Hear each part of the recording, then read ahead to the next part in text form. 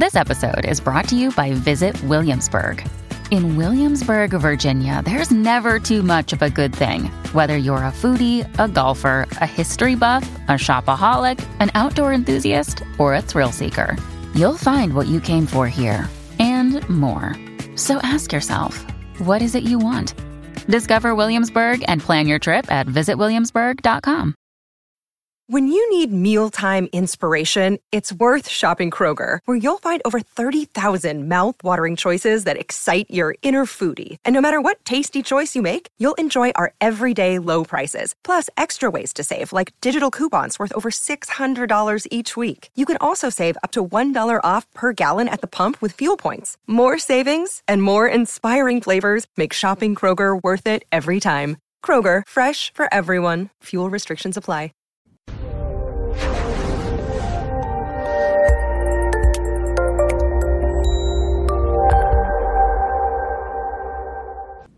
Hey there, everybody, and welcome to this presentation on healing the inner child. I'm your host, Dr. Dawn-Elise Snipes. In this presentation, we're going to learn about the inner child. We'll identify examples of behaviors that can traumatize the inner child and impacts of that trauma on the inner child. We'll then move on to looking at core issues faced by many people with a wounded inner child and finish up by exploring strategies to begin healing that inner child. So who are we talking about here? Well, when children are wounded or traumatized and cannot get comfort, they often withdraw. Well, when that happens, the wound either doesn't heal correctly or it stays open. And a lot of times here we're talking about emotional wounds. But it's important to recognize that emotional wounds are just as problematic as physical wounds. When a similar situation arises in the future, the child still does not have an effective way to deal with it, and they still feel unsafe. This may lead to the development of unhealthy behaviors to prevent rejection or abandonment and try to stay as safe as possible. Unfortunately, a lot of times the people who enact these traumatizing behaviors are the caregivers, and that can create a lot of chaos because the child gets confused. They have this caregiver that's supposed to protect them and love them unconditionally, but they're engaging in all of these hurtful behaviors. Some of these behaviors, physical or emotional withdrawal or abandonment. Now, sometimes that can be because the caregiver has a mental health issue or an addiction issue. You know, there are things that can prevent the caregiver from being able to be physically or emotionally present. But the child doesn't understand that. And it's important to help the child process that in order to prevent it from being a problem. But in this situation, you know, the caregiver is either physically or emotionally absent, or they intentionally withdraw. So if the child doesn't act the way the caregiver wants, the caregiver may storm out of the house or emotionally withdraw and give the child the cold shoulder and not talk to them for 2 or 3 days. And the child feels very anxious at that point in time because they know somewhere back in their primitive brain that they rely on this caregiver to survive.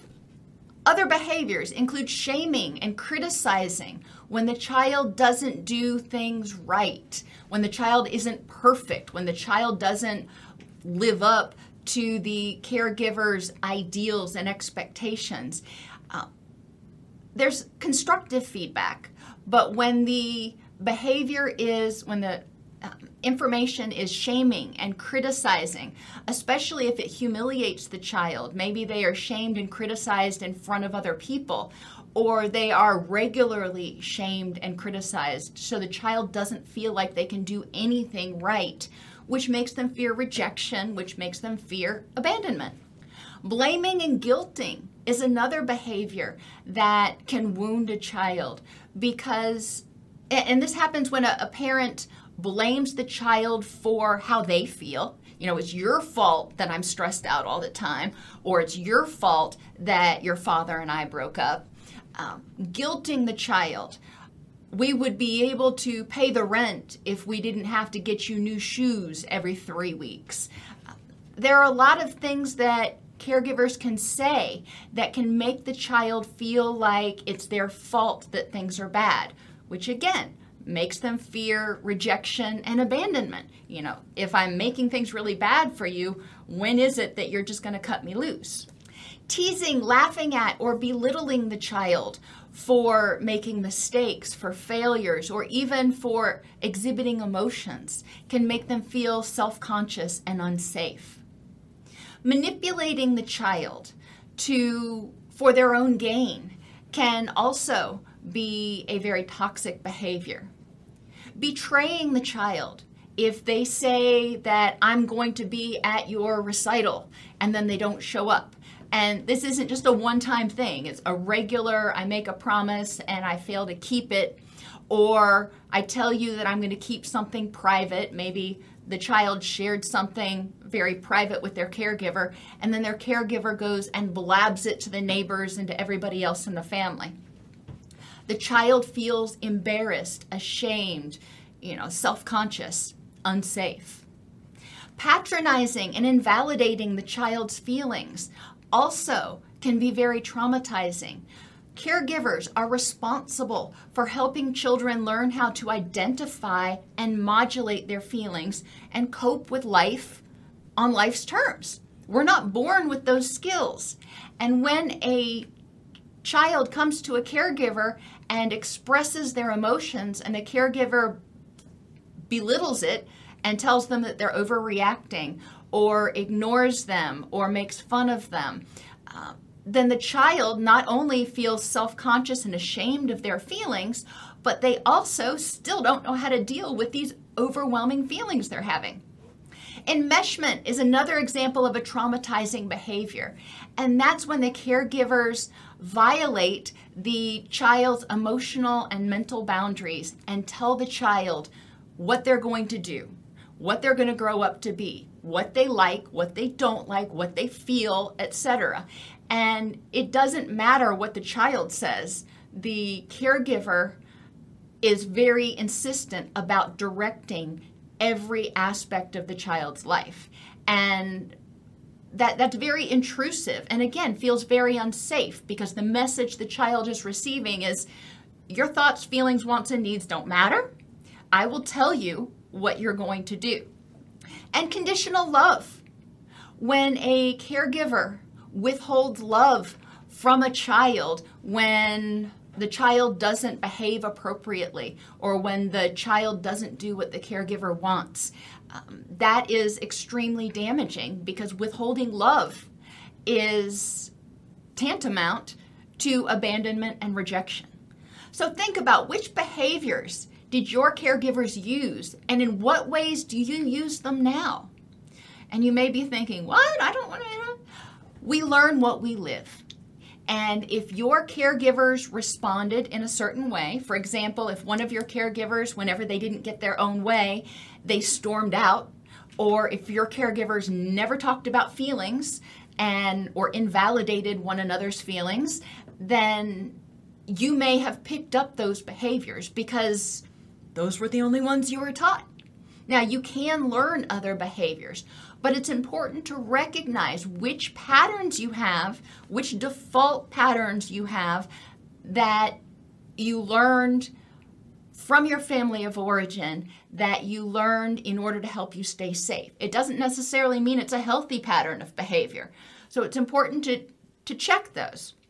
Think of situations in which these things happen to you. They may not have all happened to you, but some of them may have.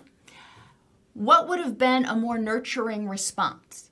So if you came home one day and you were telling your caregiver about breaking up with your first love, and you felt completely overwhelmed and devastated, which most people do when they break up with their first love, and the caregiver either ignored it or minimized it and said, oh, that's puppy love, just ignore it, you'll be fine tomorrow, or whatever they said, but they didn't take you seriously. They didn't validate your feelings. They didn't help you figure out, okay, what do I do with this, swirling ball of emotion? Then you were probably left feeling very unsafe and emotionally abandoned. So the question is, What would you rather them have done? Envision them responding appropriately. And this will give you clues about how you need to respond to yourself now. So when you start feeling in the present, when you start feeling overwhelmed, like you've got this huge ball of swirling emotions, what can you tell yourself? How can you validate those feelings? And how can you deal with it? What is a more nurturing response that you can do? Because ultimately, you're probably going to have to do something that we call The wounded inner child learned how to relate to others based on what they had to do to stay safe. They may have developed an inauthentic or a false self. They presented whatever facade they thought was going to get them accepted. So they were kind of like a little chameleon, and they spent immense amounts of energy just trying to be the person that everybody else wanted them to be. Well, that prevents them from being who they are. That prevents them from being authentic. They may be envious or critical. When they were in the childhood relationships, they may have felt insecure. And when people are insecure, sometimes they're envious and critical of others in order to make sure that other people are not valued more than they are. So I'll point out all of your faults just to make sure that mom knows that, you're imperfect too. They may be perfectionistic. They may have learned that if they do everything perfectly, then maybe, just maybe, they will get love and acceptance from their caregiver. They may be overly conforming, which kind of goes with that inauthentic self. They do whatever the caregiver wants them to do. And in adult relationships, they carry this through. They're overly conforming to the wills and whims of their significant other, even if it goes against what they want. They deny or hide feelings or are passive aggressive. They may have received the message that it wasn't safe to express their feelings because they would be humiliated, mocked, invalidated, patronized, whatever. So they may not feel safe expressing their feelings. So they may deny them. They may hide them. Or they may come out passive aggressively, where instead of saying, that really hurt my feelings, they may say, no, it's okay. It's all good. You can tell by the sarcasm that it's not all good, but they're too afraid to actually say, yeah, whatever happened really hurt my feelings. They may have an overdeveloped parent script.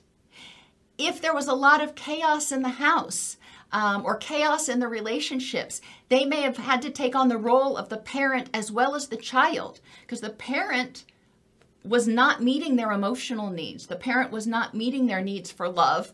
So they had to take on both relationships just to try to survive, because they were basically living in isolation, even though they were living in a house full of other people. They may have had to always pretend to be strong, because showing emotion, showing weakness, or needing something was discouraged or even mocked in their household.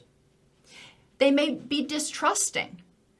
Well, if you're regularly encountering situations in which you're being mocked, rejected, made fun of, invalidated, then yeah, it's hard to feel safe. It's hard to trust that others are going to be kind and loving and accepting of you. It's hard to trust that you're going to be safe in a relationship. The wounded inner child may have learned to control or withdraw. In their prior relationships, if they weren't in control, if they weren't perfect, if they didn't have, everything kind of figured out, then it was unsafe. So it was better to get out. And in adulthood, a lot of times people may react in the same way. They're either in total control of the relationship and what's going on, or they cut bait, break up, run away, get out. And finally, they may act out prior relationships. So if they used to interact in a particular way with their primary caregiver, they may take that way of interacting and project it on their significant other when they get into a relationship. So they may be replaying that old dysfunctional relationship. People with wounded inner children often have low self-esteem. Secure attachments, secure relationships help us build our self-esteem. If the child never experienced security, unconditional love, validation, acceptance, then yeah, they're probably going to have difficulty looking at themselves and going, I'm all that in a bag of chips, and who wouldn't want to be with me? They may have difficulty with emotional regulation. As I said, we are not born with that skill. In order to regulate our emotions, we have to A, be able to define them, identify them when we feel them, B, be able to downregulate to get out of that default fight or flight mode, and C, be able to develop skills or have skills to deal with those situations once we're in our wise mind. A 4-year-old doesn't have that. And we learn that by interacting with our parents. We learn that when we are at the playground and somebody's mean to us and we run to our caregiver and they help us calm down and help us figure out what to do. You know, that is part of that secure relationship. That is part of that learning process. The wounded inner child may continue to have polarized thinking. Unfortunately, and we'll talk about this in a second, a lot of times development in certain areas gets slowed down when people are exposed to trauma. So children may continue to think in all or nothing terms because they are operating mainly in that default mode fight or flight network most of the time because they feel unsafe. They feel anxious, so they're constantly in fight or flight mode. When you're in fight or flight mode, you're not in your wise mind. You're not in, let's explore all the possibilities. Fight or flight tends to be very polarized in its thinking. I'm either safe or I'm unsafe. There may be low motivation because of fear of failure. You know, why should I try anything? Because every time I try, I get laughed at, ridiculed, or rejected anyway. They may fear abandonment or just generally have high levels of anxiety because the world seems like a very scary, hostile place. And they may have internalized caregiver coping and interpersonal behaviors. So they, as we talked about earlier, they may have learned, the way their caregiver interacted, they may have internalized those behaviors. So now they have started using those same behaviors in adult relationship. Many times the child's emotion regulation and interpersonal skills development gets stuck at the age of the trauma or ACEs. So if the child is not an adolescent yet, they are thinking very concretely. And if they start feeling very unsafe at this point in time, then they may kind of get stuck in that default fight or flight mode, which prevents them from effectively learning new coping. The child will feel unsafe, which strengthens the connections between the amygdala and the default mode network. When the salience and emotion network, so this is another, when the child notices stimuli that are similar to or reminiscent of prior threatening experiences, it triggers that fight or flee response again. And the person starts reacting in their emotional mind based on that old schema. It's the brain's going, I've been here before, I know what to do. Many people with a wounded inner child have very similar core issues. 1, needing to be in control. Inability to trust. Over-responsibility and perfectionism. High tolerance for inappropriate behavior, sometimes called enabling. Neglecting their own needs. Inauthenticity or an inability to feel comfortable telling people how they feel or being who they are, being authentic. And impulsivity. Maybe they don't play the tape all the way through. So when something happens, they run away, they break up, they cut bait instead of playing it all the way through and saying, how is it that I really want this to resolve? With each of these behaviors or each of these issues, it's important to look back at them and ask yourself, how did this help you stay safe? in the past? How did needing to be in control help you stay safe? How is it a result of what you experienced? Based on what you experienced, how did that create this need in you to be in control now? And when your need to be in control is triggered, when you start feeling that you need to be the one in control, is that absolutely necessary now in order to keep you safe? Or are you acting from old messages, old ways of reacting? Are you acting from that child's perspective versus the adult's perspective? So look through each of these behaviors that may have been developed in order to help you stay safe and answer those questions for yourself. Other core issues are the direct result of feeling unsafe, and that can be fear of abandonment, low self-esteem, grief, emotion dysregulation, and depression and anxiety. So it's important to think about, how did this issue come about as a result of feeling unsafe? So why is it that feeling unsafe causes you to fear abandonment? And we kind of talked about that already. When children feel unsafe, when they don't feel like their caregivers are going to love them, are going to accept them, then they may fear that they're going to be abandoned. How can you help your inner child feel validated and safe? So when your inner child starts to fear abandonment, and maybe you're in a relationship and you start to feel that, uncomfortable feeling in your gut, and you're like, oh, this is going to be bad. This person's getting ready to leave. They're texting somebody else, whatever. When you start having those fears, how can you help your inner child feel validated and safe? And notice the word I keep saying first is validated. Even if that's not happening, that's how the child feels. So it's important to validate that inner child and note that, okay, I'm noting this feeling in the pit of my stomach. I'm recognizing that my inner Dawn-Elise is feeling very unsafe right now, or fearing that I could be abandoned. Okay, so you've validated that that's your feeling. Now, what do you need to do to stay safe? The first step in healing is creating safety. We cannot begin to experience or explore those wounds until we feel safe, which means you're going to have to feel safe with yourself. When you're going to have to feel safe that if you feel a feeling, if that inner child starts coming out and saying, I'm anxious or I'm angry, it's not going to get invalidated by adult you that says, I don't have time for this right now. You're overblowing it. You're, out of control. Your inner child needs to know that you're going to take it seriously. We do this by developing a secure attachment with yourself. This is the same kind of attachment you want to develop with other people eventually. But first you need to develop it with that inner child. And I use the mnemonic visceral. Validation to enhance emotional awareness. You feel a feeling.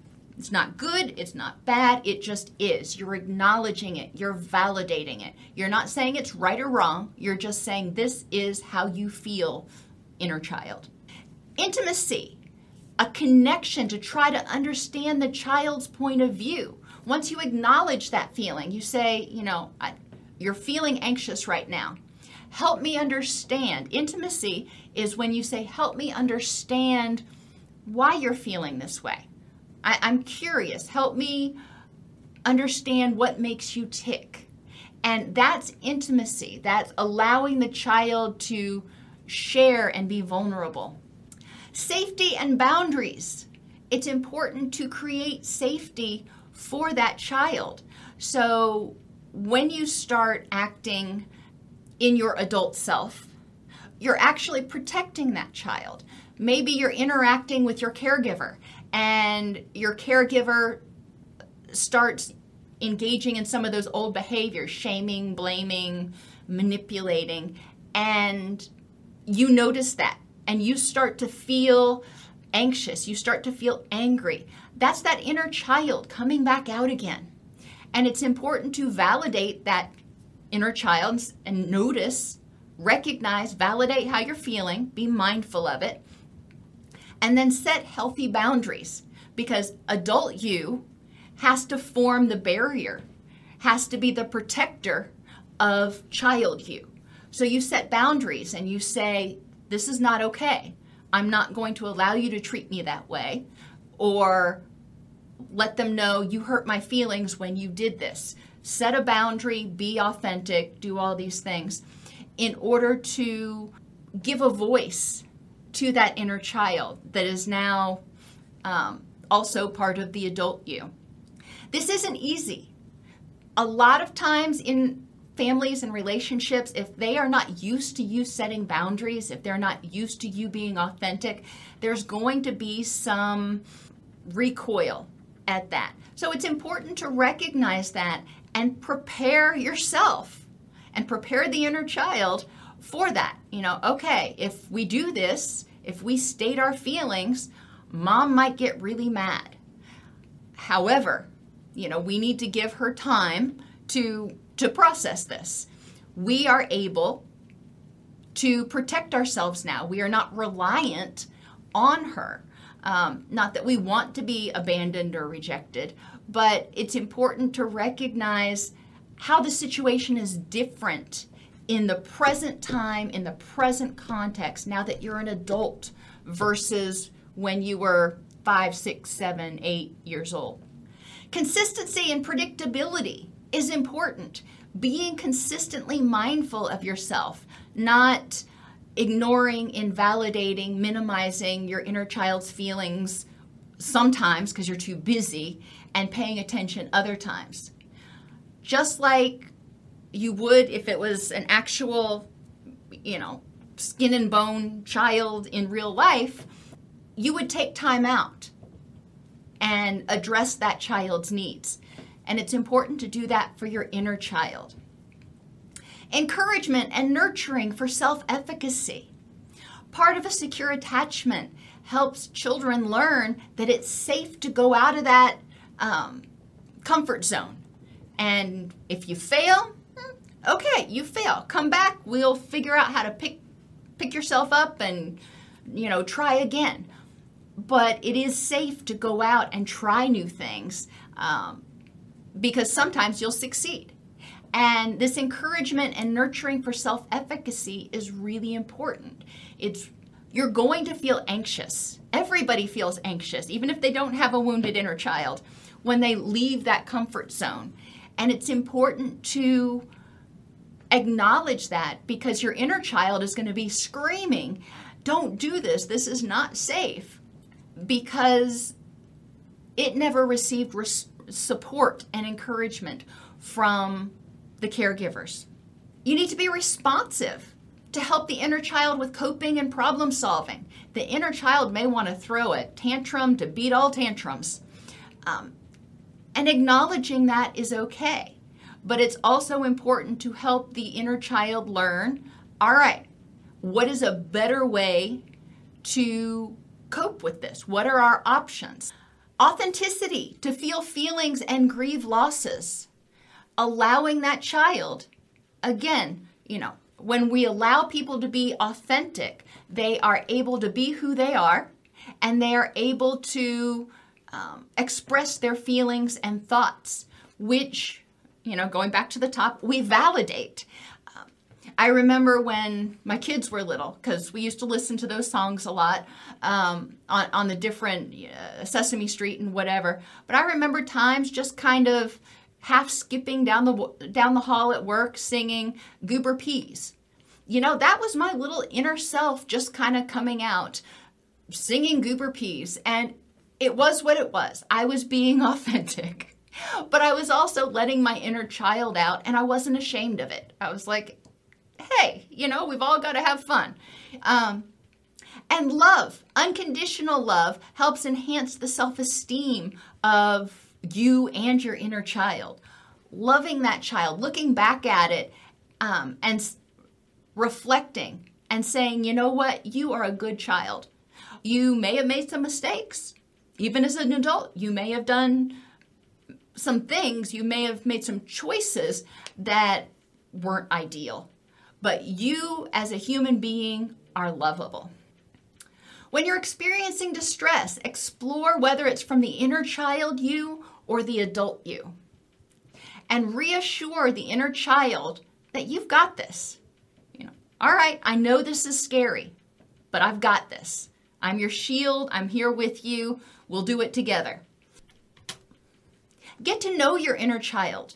Many times when you react in unhelpful ways, you're reacting from the place of the child's default mode.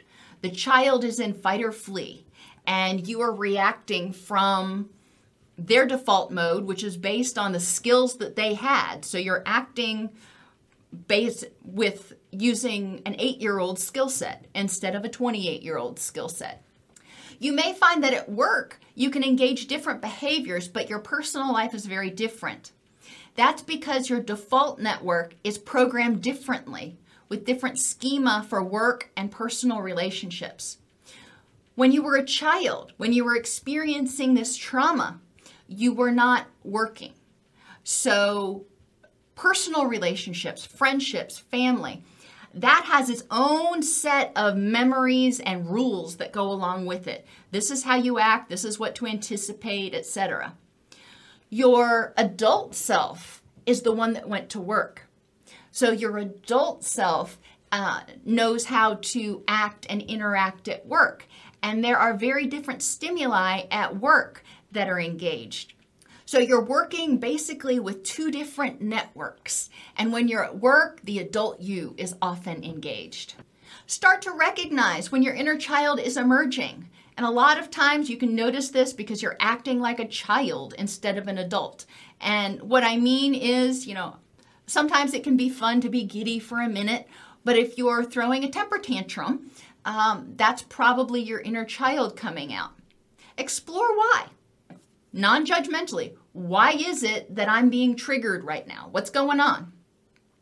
How can you validate and respond to that child so they feel safe? As soon as children are validated and feel safe, they often de-escalate significantly.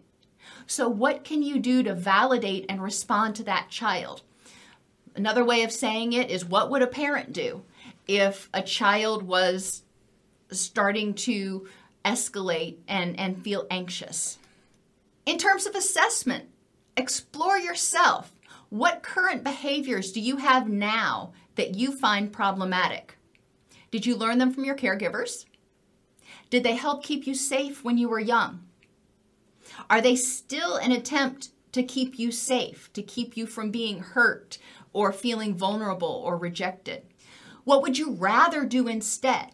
So if you tend to yell or throw things or run away or go to sleep or whatever it is you do that doesn't seem to be helpful, what would you rather do instead?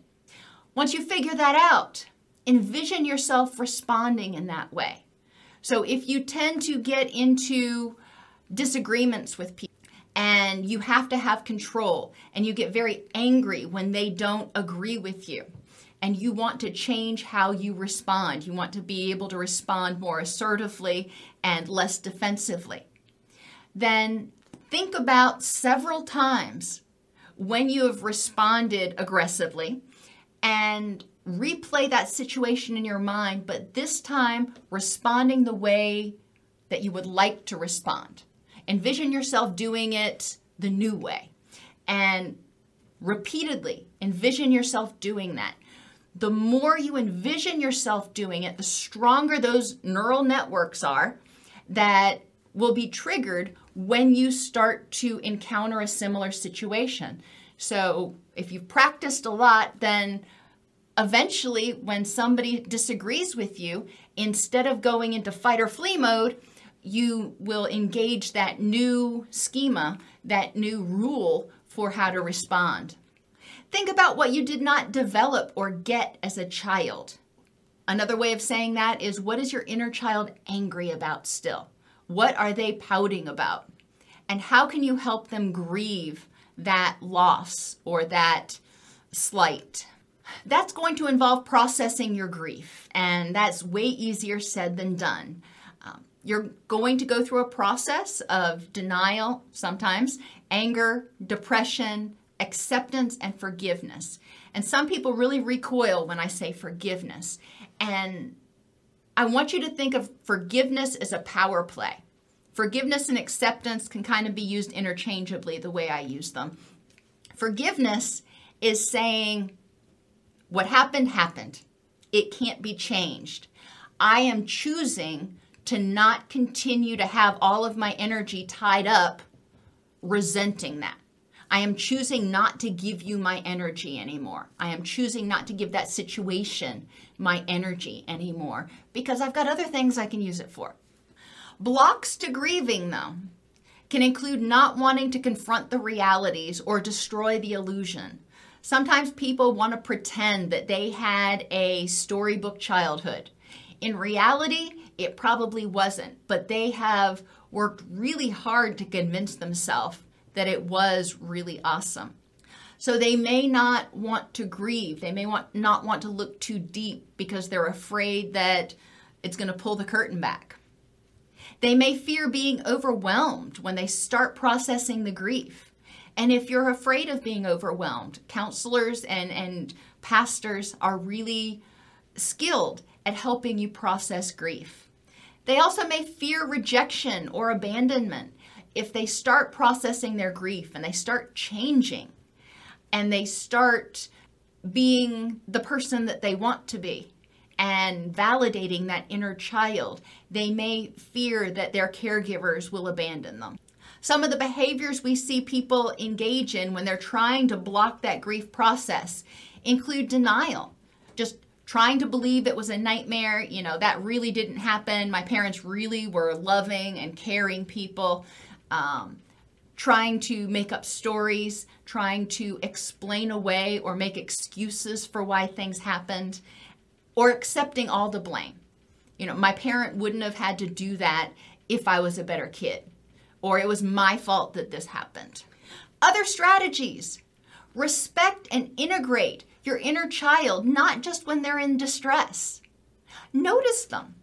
Some days you may get up in the morning and think, you know what? I want ice cream for breakfast. Now, that's probably not the best thing to do every day, but every once in a while, maybe you need to treat that inner child. Make a personal bill of rights. You have the right to your feelings. You have the right to your thoughts. You have the right to grieve what you did not have. You have the right to have expected certain behaviors from your caregivers. You get the picture. Take it slowly and be curious. Change is never easy. So start making slow changes, start experimenting slowly, really work on developing that safe, secure foundation relationship with your inner child. And that's going to take some time. Be curious when it seems to be going awry or you don't understand why you're feeling a certain way. Not judgmental. Be curious. Don't say, I shouldn't be feeling this way. Say, why? Why do I feel this way? Help me understand. Forgive your inner child and your adult self for things that you have done. Maybe you have sabotaged relationships. Maybe you have acted out. Maybe you did run away a bunch of times and cause your parents some grief and distress. Okay, you did. Take responsibility for the parts that are your fault. Whatever parts those are. You made the choice to do it, what have you. But remember that in any situation, it's rare that 100% of the responsibility falls on one person, especially when we're talking about children. When we're talking about children, it's important to look at what other factors were at play and who else bears some of the onus for the responsibility of it. Remorse. If you do something that you regret, you're feeling remorse. Okay, you feel bad that you did it. That's healthy. Holding on to that remorse, not so healthy. Feeling it, that tells you did something that you're not happy with and you don't want to do it again. All right, so what can you do to rectify it? Maybe you just learn from it so it won't happen again. Maybe you need to make amends. Depends on the situation. And then the fourth R stands for release. Once you've identified it, taken responsibility, felt remorse, rectified it however you can so it doesn't happen again, then let it go. Release it. And that is, again, way easier said than done. But after you have made up for it, continuing to hold yourself hostage to it is unfair to you, and it prevents you from moving forward. Every person has an inner child.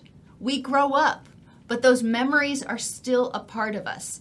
And those hurt memories, those wounded memories, tend to stay stored back in the back and regularly tell us that the world is an unsafe, uncaring place. When the inner child is wounded or traumatized and can't get comfort, it often withdraws and that wound stays open. The first step is to create a safe, non-judgmental environment for the inner child to be authentic and learn new skills. Help the child learn that it's okay to be who they are and to feel their feelings, and you will validate them and you will help them cope. Secondly, identify inner child behaviors and what triggers those behaviors, whether it's being controlling or critical or acting out in some way, whatever it is. We went through a whole list of behaviors. The third step is to begin to identify and rehearse new responses to old triggers. If somebody contradicts you, if you fear abandonment, if you are feeling vulnerable and are afraid because you're afraid you're going to be hurt, and whatever it is, how can you react? How do you want to react differently now? Instead of doing X, you want to fill in the blank.